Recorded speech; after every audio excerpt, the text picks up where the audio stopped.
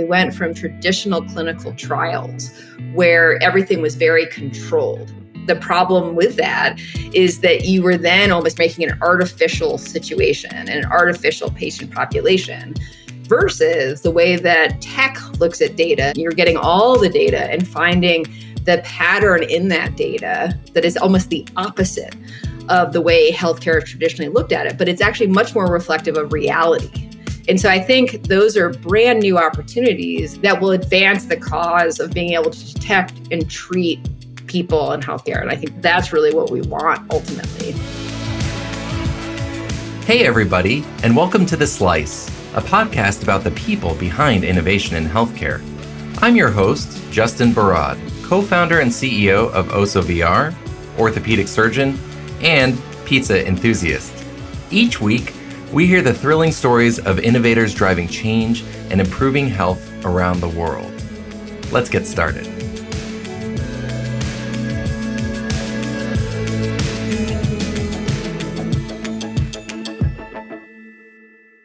Today on the show, we have Amy Raimundo. Amy is managing director at Kaiser Permanente Ventures and brings over a decade of experience from the corporate venture capital and medical device world. Amy is also founder and president of MedTech Women, and most recently was appointed to the board of NuVasive. Congratulations about that, by the way. Thank you. I'm excited. Amy, thank you for being on the show. To kick us off, you've had an incredible career and continue to have an incredible career, both operationally as an investor in health technology, but your major was in economics. So what drew you to not only healthcare, but healthcare technology in particular?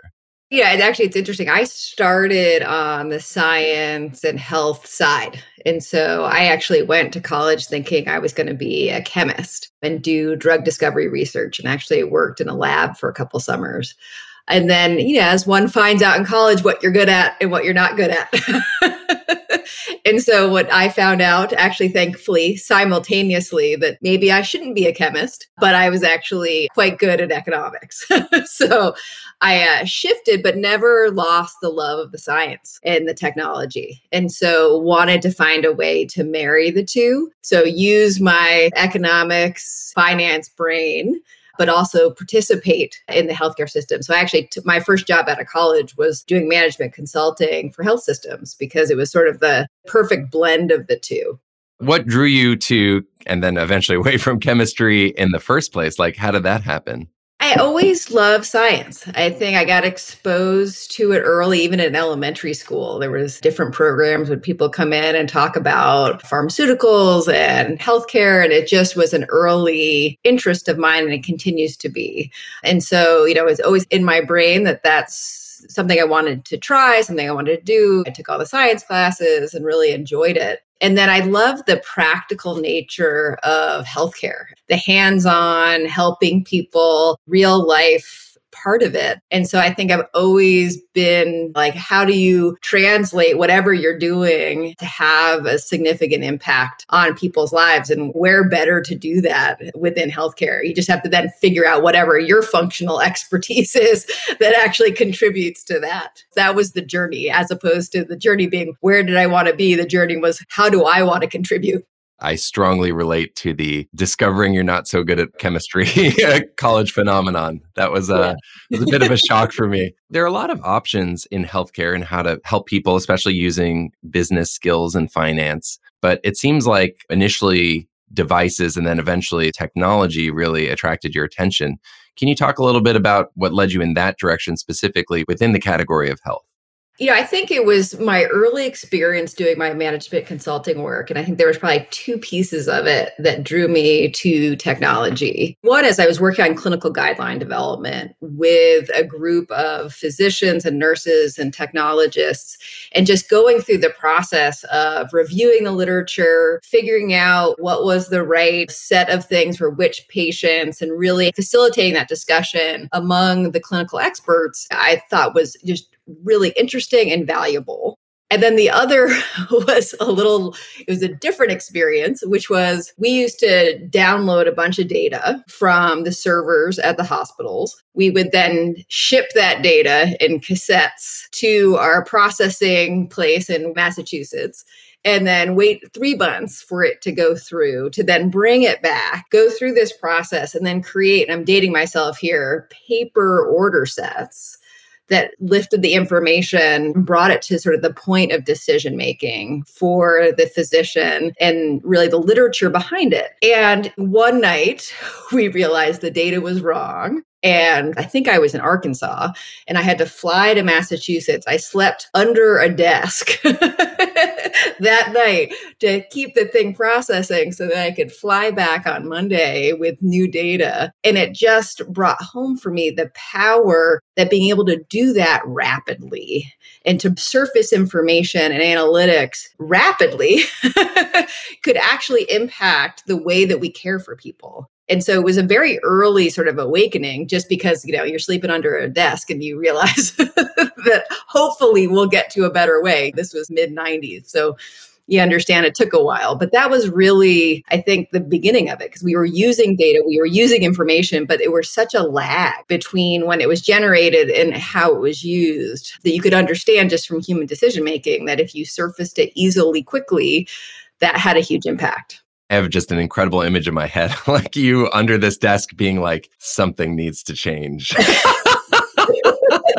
I can't keep doing this. Precisely. That story resonates with me. Obviously, EMRs are favorite punching bag in healthcare of just like technology gone wrong. But at the same time, sleeping in the basement of a hospital, wake up at 3 a.m. and they're like, hey, you have to fax this thing, get a fax back, and then go upstairs to the 8th floor and put it in a binder that's gone missing. You have to find it. Then, hopefully the 2 hours it took, it's a single piece of paper and you can get some sleep. And you can just do it with the click of a button. And it doesn't work smoothly or as well as it could by any means, but it definitely has been an improvement in some respects. Yeah, and I think it's foundational. Like, it is not the end, but it was an important foundation that we then continue to have to improve upon to really be able to get that information now in the flow and make things frictionless. I mean, we talk about frictionless in our day-to-day lives now with our smartphones and our iPads and laptops and everything else we're doing in every other section. And I think it's trying to move that frictionless into healthcare because it, again, makes for better decision-making, quicker learning. That is really a lot of the opportunity. It just always takes a little bit longer to get into healthcare. As I noted that actually my business school application back in 2000 was all about what's now considered digital health, because that was where the .com and really the change that was happening more broadly. You could imagine where that could really impact healthcare. It just took 20 more years to get there.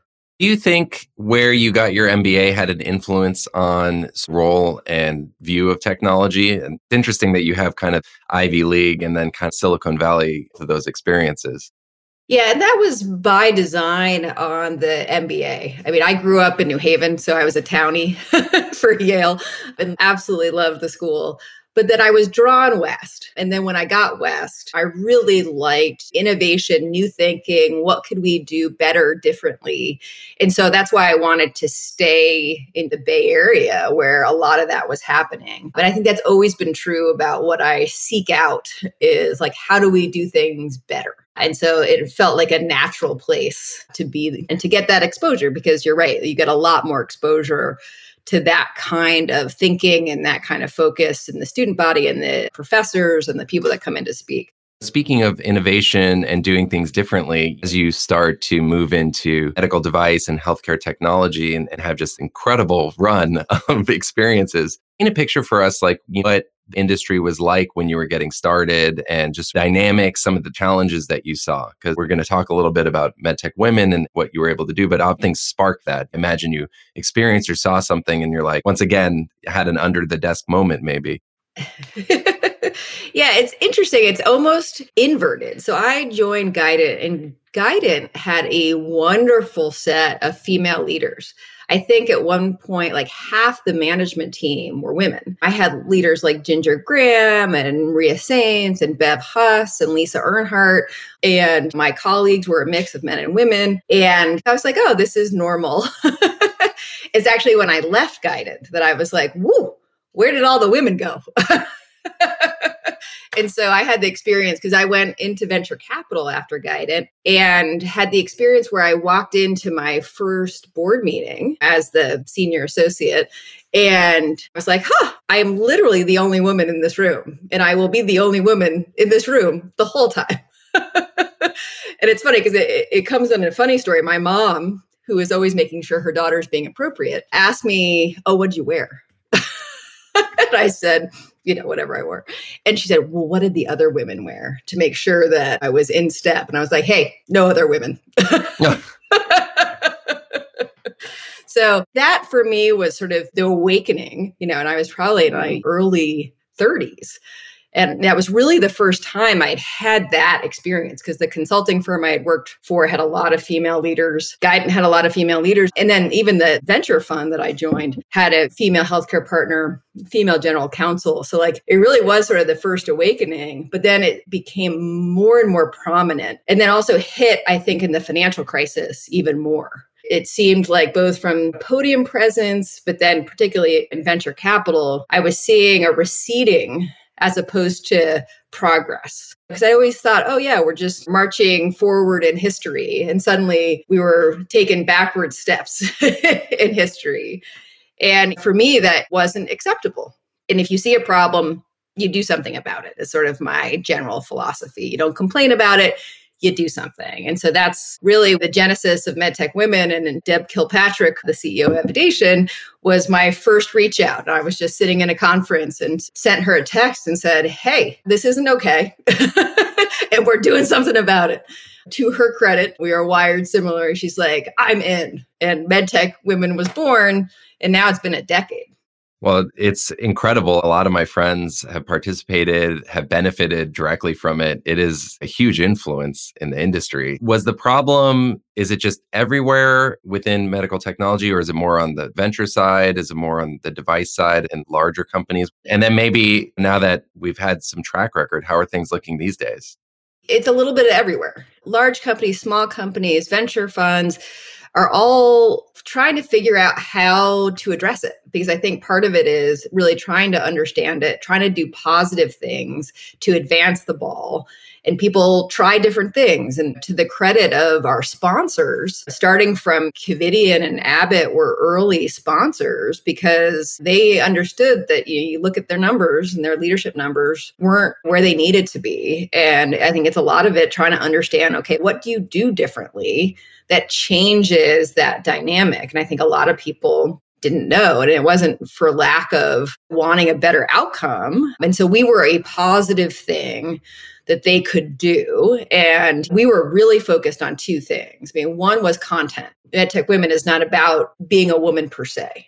It is about female experts and advancing their careers. And part of advancing your career is really getting to know other experts, advancing your knowledge in a field. And so we really focused on that. And that allowed us then to inspire people. We knew we were on the right track after the first conference we held because people walked out inspired to do more, to be more, because one is they were learning things, they were invigorated, they felt good about themselves, and then they were seeing women at the top of their game and saying, yep, that's right. That is who we are, and that's what we want to do. And then, if you're managing a company or managing a firm, boy, you want your employees and your leaders and everybody else coming back from something like that going, yeah, I'm signing up for more. I want to do more. I want to reach further for my career.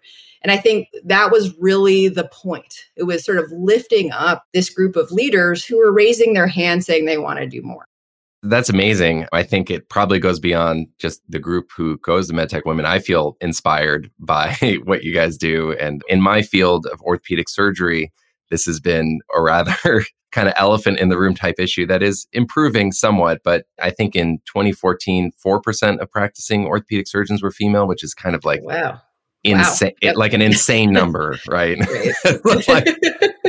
People are studying this, like what is going on? And there was a lot of early work in, well, maybe our selection practices are not equitable or need to be more blinded, or how can we? And what it turned out is that people weren't even applying in the first place. And they found that people didn't even think that they could do it or would want to do it or even knew about the field. and that when you expose medical students earlier to orthopedics, they were more likely to apply because they're like, wow, this is really cool. Especially, yeah, I mean, imagine if you can introduce them to other female orthopedic surgeons that are doing it. And I see this everywhere. And I think this is true, especially in healthcare, that people who are like doctors, the joke is who in your family is a doctor? Or if you're in your healthcare technology, like you probably know someone who does that. But most people, their family members are not doctors, and people in their neighborhoods are not going to be plastic surgeons. So they don't know that these careers exist, or they can't envision themselves doing them. So the idea of seeing someone that is like you and being like, oh, wow, if they can do it, I can do it, and that's such a powerful motivating force. It's kind of wild to me. I feel like we're really even just starting to scratch the surface. I totally agree. There's an element of exposure and an element of visibility associated with that. And you do, frankly, want it early. I've been involved a bit in Girls Inc., which is an organization that, again, inspired me actually after I started MedTech Women, because if professional women are affected by what they see, and that inspires them or makes them believe they can't be something, you back that up to high school, junior high, and elementary school, people are completely influenced by what they see and whether or not that inspires an interest or makes them think, oh, that could be me. If that person looks like me, that comes across as gender, race, ethnicity. I mean, there's a lot of different ways. And I think we underestimate the power of that. I mean, even I have to say, like, as a high school student, I was the only member of my AP math class and the only member of my AP chemistry class that was a girl. And I had one teacher ask me if I wanted to do it because I was going to be the only girl. And I was like, come on. Of course I do. But it gets in your head. And that's just a small example. And if that's getting in your head at that level, imagine at a much grander scale or a much more persistent scale. I probably think more about my middle and high school teachers than I should. Like, kind of like the ones that encourage you, but also the ones that didn't believe in you. And you're like, I'll show you, and like, decades later, I'm like, oh, what was their name again? I got to go tell them I did it. Right. Exactly. No, but it's true. And it's a good, I think when it shakes you, it's actually useful because therefore, that it can shake other people and the human condition and how important inspiring and supporting people is. I have benefited from some of those missteps from my teachers, as well as many, many, many teachers that were incredibly encouraging. A little chip on your shoulder never hurt anyone. That's right. We're seeing this with every year in normal times. We're doing an event with the U.S. Department of Education and with high school kids, middle schoolers, and we're running them through these very realistic surgical training experiences. I hope we haven't traumatized anybody, but every time they'll take off these headsets and they're like, Mom, Dad, I want to be a surgeon. It's like the first thing. And I'm like, oh, there's so much here to be discovered of the power of inspiration. And I just don't think we're focusing enough on trying to inspire others. Like, this stuff really does have a very real world effect. So you've worked at these really very, very large companies, like huge. And then you move into more nimble roles like at Evidation, where you're really operational, really fast moving. Can you tell us a little bit about your experience at Evidation and what does it feel like being at a company like Guidant or Medtronic versus a company like Evidation, where nothing exists and everything's software, but it's incredibly valuable and incredibly fast moving and such a cool, different company? I mean, everybody there is an amazing person. Yeah, no, it's interesting because, yes, I have moved from small to large to small to large. For me, the mindset of that is they're just different ways to have a big impact. In a small organization, you're a small group that can move fast as opposed to a big unit slowly, but hugely. And so I think my mindset can do one or the other. And it's just you have to employ different processes and different thought processes for that. When I think about Evidation, where we started was in a windowless room. There, I think we're 7 of us sitting around a U-shaped table with what I would call cath lab lighting because it was just bright. And literally just sitting there, like plugging away with each other and like lifting up your head and saying, hey, what do you think of this? Or what should I put in here? And you're just like plugging away with your different things and then sneaking off to do phone calls to, really just get the gears going and just deploying all your skills and including some of your skills of, like, hey, who picks up lunch? I just want to plug ordering lunch well is an important life skill. It's And the other is non-trivial. TaskRabbit to come in and set up all your office chairs, because that was the other thing is they all showed up unassembled. And so that's like, it's almost like a tiger team that may exist within a larger organization, but there's just, you're not asking permission from anyone and you just deal with lack of infrastructure, but you also then don't have to deal with process that's associated with infrastructure. So it's, there's always just trade-offs there. But I've always picked where I've worked by the people that work there.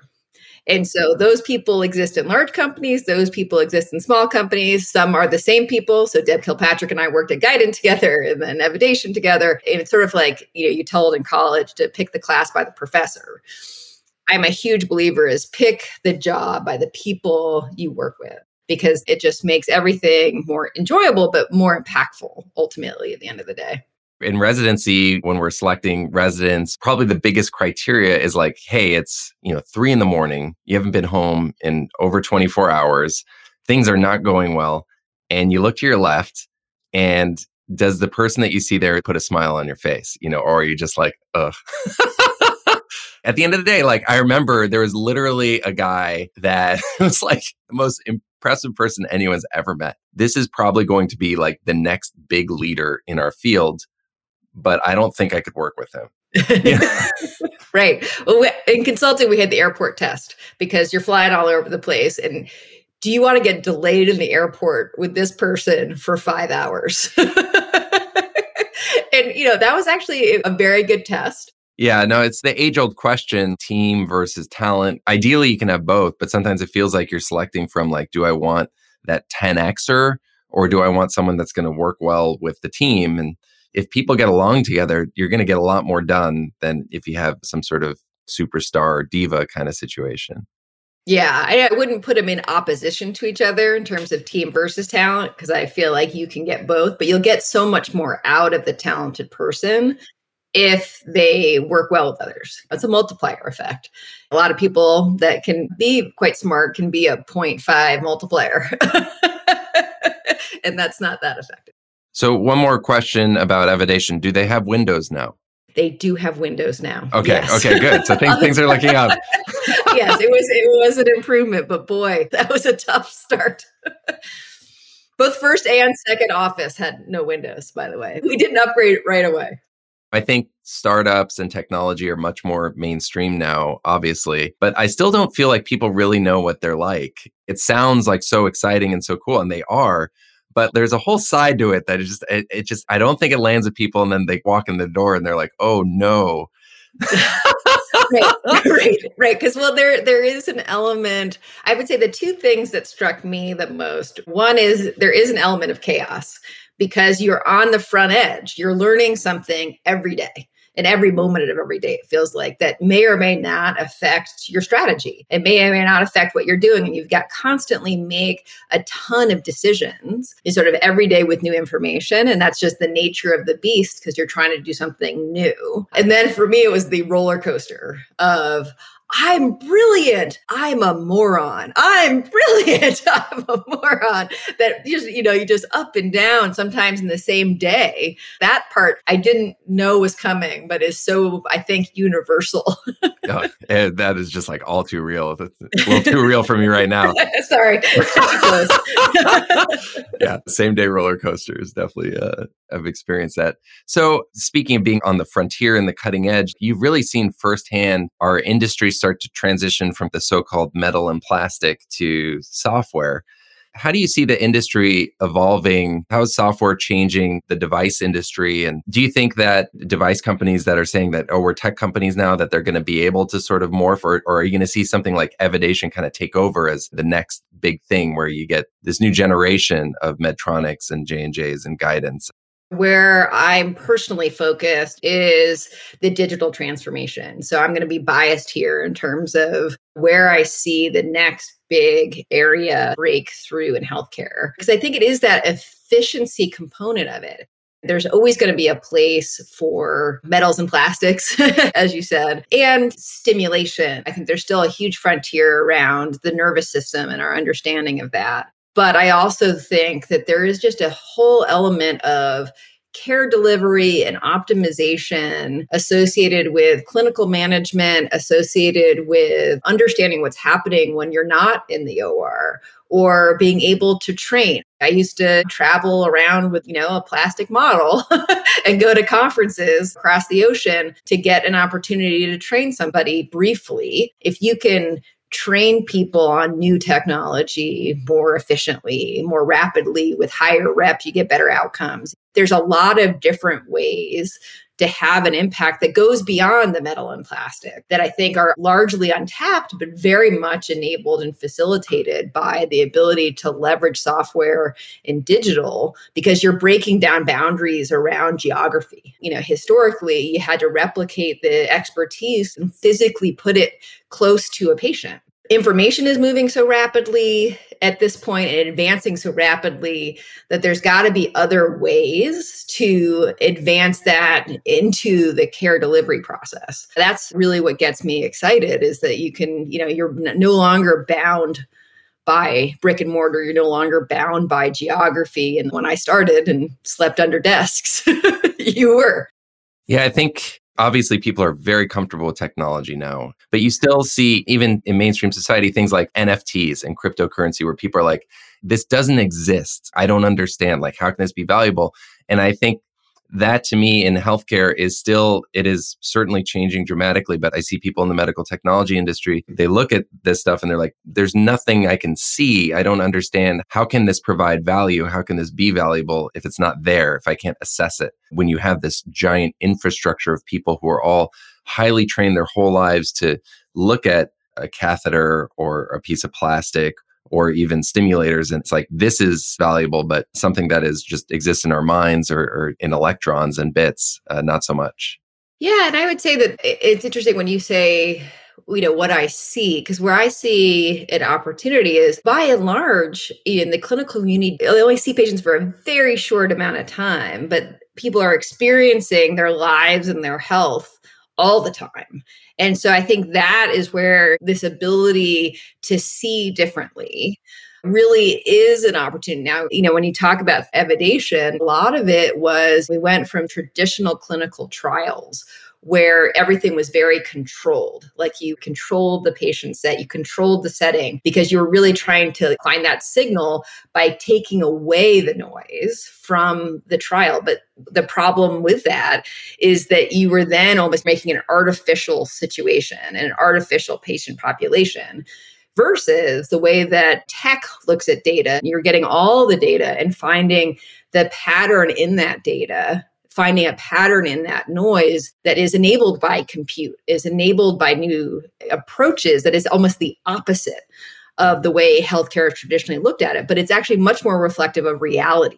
And I think that is a whole new opportunity to be able to say, hey, this is happening. I can detect what's happening for someone. I can see progress in a different way. I can see a progress in the real world. And so I think those are brand new opportunities that will advance the cause of being able to detect and treat people in healthcare. And I think that's really what we want ultimately. It's sort of a whole new paradigm. It just takes a while to get there because you've got to do all the rigor associated with it. It's not the same thing as the classic tech, move fast and break things. You can't do that in healthcare.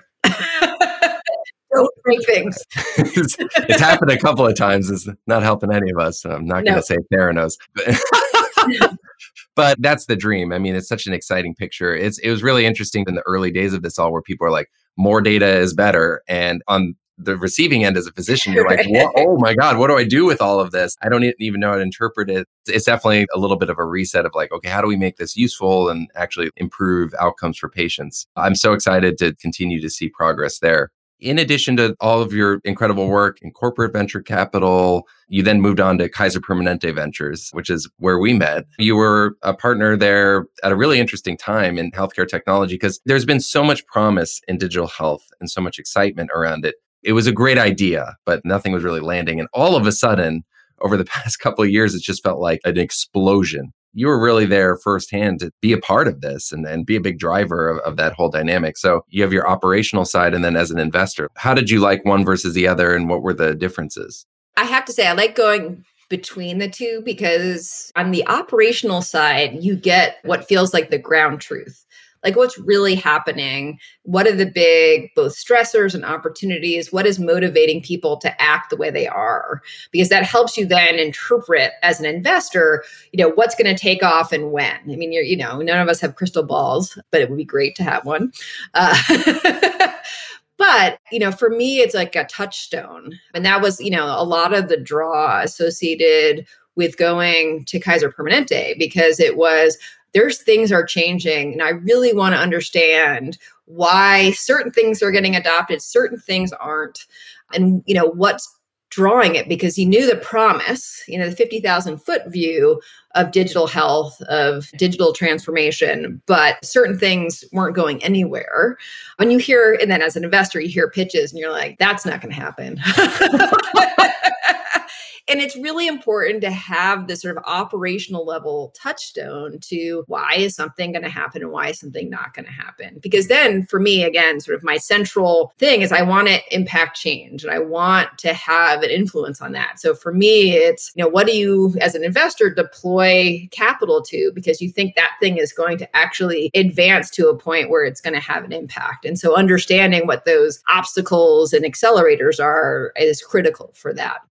I think as someone who has pitched to many investors, including you, I think our world, like you add in healthcare alone is complicated enough. And then you add healthcare technology on top of that. I think we underestimate that complexity and I think people overestimate their ability to understand it. So pitching to someone who just doesn't even know what the words mean, it just, it feels like running uphill on just a rocky mountain sometimes. Well, and you have to say it was one of the reasons I wanted to join Evidation, because I wanted, at that point, it was 2015 now. Yes, 2015. That, it was sort of what is really possible on the tech side. Because that was the other thing is like hearing the words and hearing people throw them around on the tech side, but not actually understanding at the visceral level, like the under the desk level or in the airport level. I'm going to use like, that. What does that mean? What is possible? And then marrying that with my knowledge about the healthcare system, because I think both sides were talking to each other with incomplete knowledge about the other side.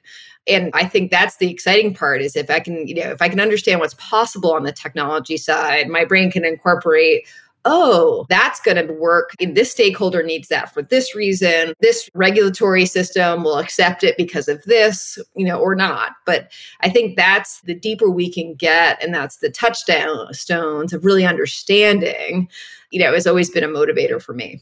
Well, it's been an incredible conversation. There's one more question I need to ask you that we ask every guest on the show is, if you could only have one kind of pizza for the rest of your life, what would it be? Yeah, so that's an easy question since I did grow up in New Haven, Connecticut, the epicenter of all pizza. So it's Pepe's Pizza, and pepperoni is my favorite. So this is the second Pepe's that we've had on the show so far, is back to back. Yeah, they're all going to be Pepe's. Whoever they are, yes. Unbelievable. All right, great. Well, and then if you're curious, I had Lucifer's Pizza in Los Angeles yesterday. It was very delicious. Excellent. I will check that out the next time I'm down there. Always looking to explore healthcare technology and the pizzas of the world here.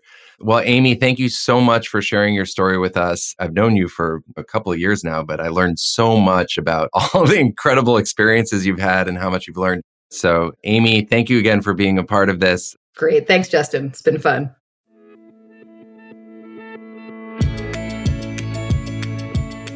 Wow, that was quite the story. Had everything from sleeping under a desk to founding the first medtech women's group that has been transformational, and then spearheading some of the most exciting technologies in medicine today.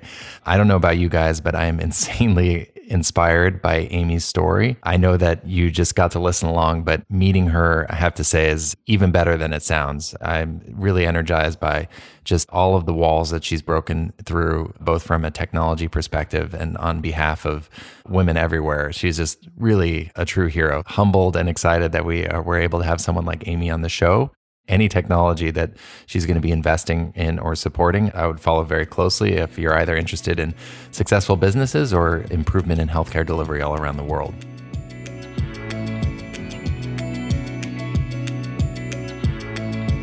Thank you to everyone who tuned in to today's episode.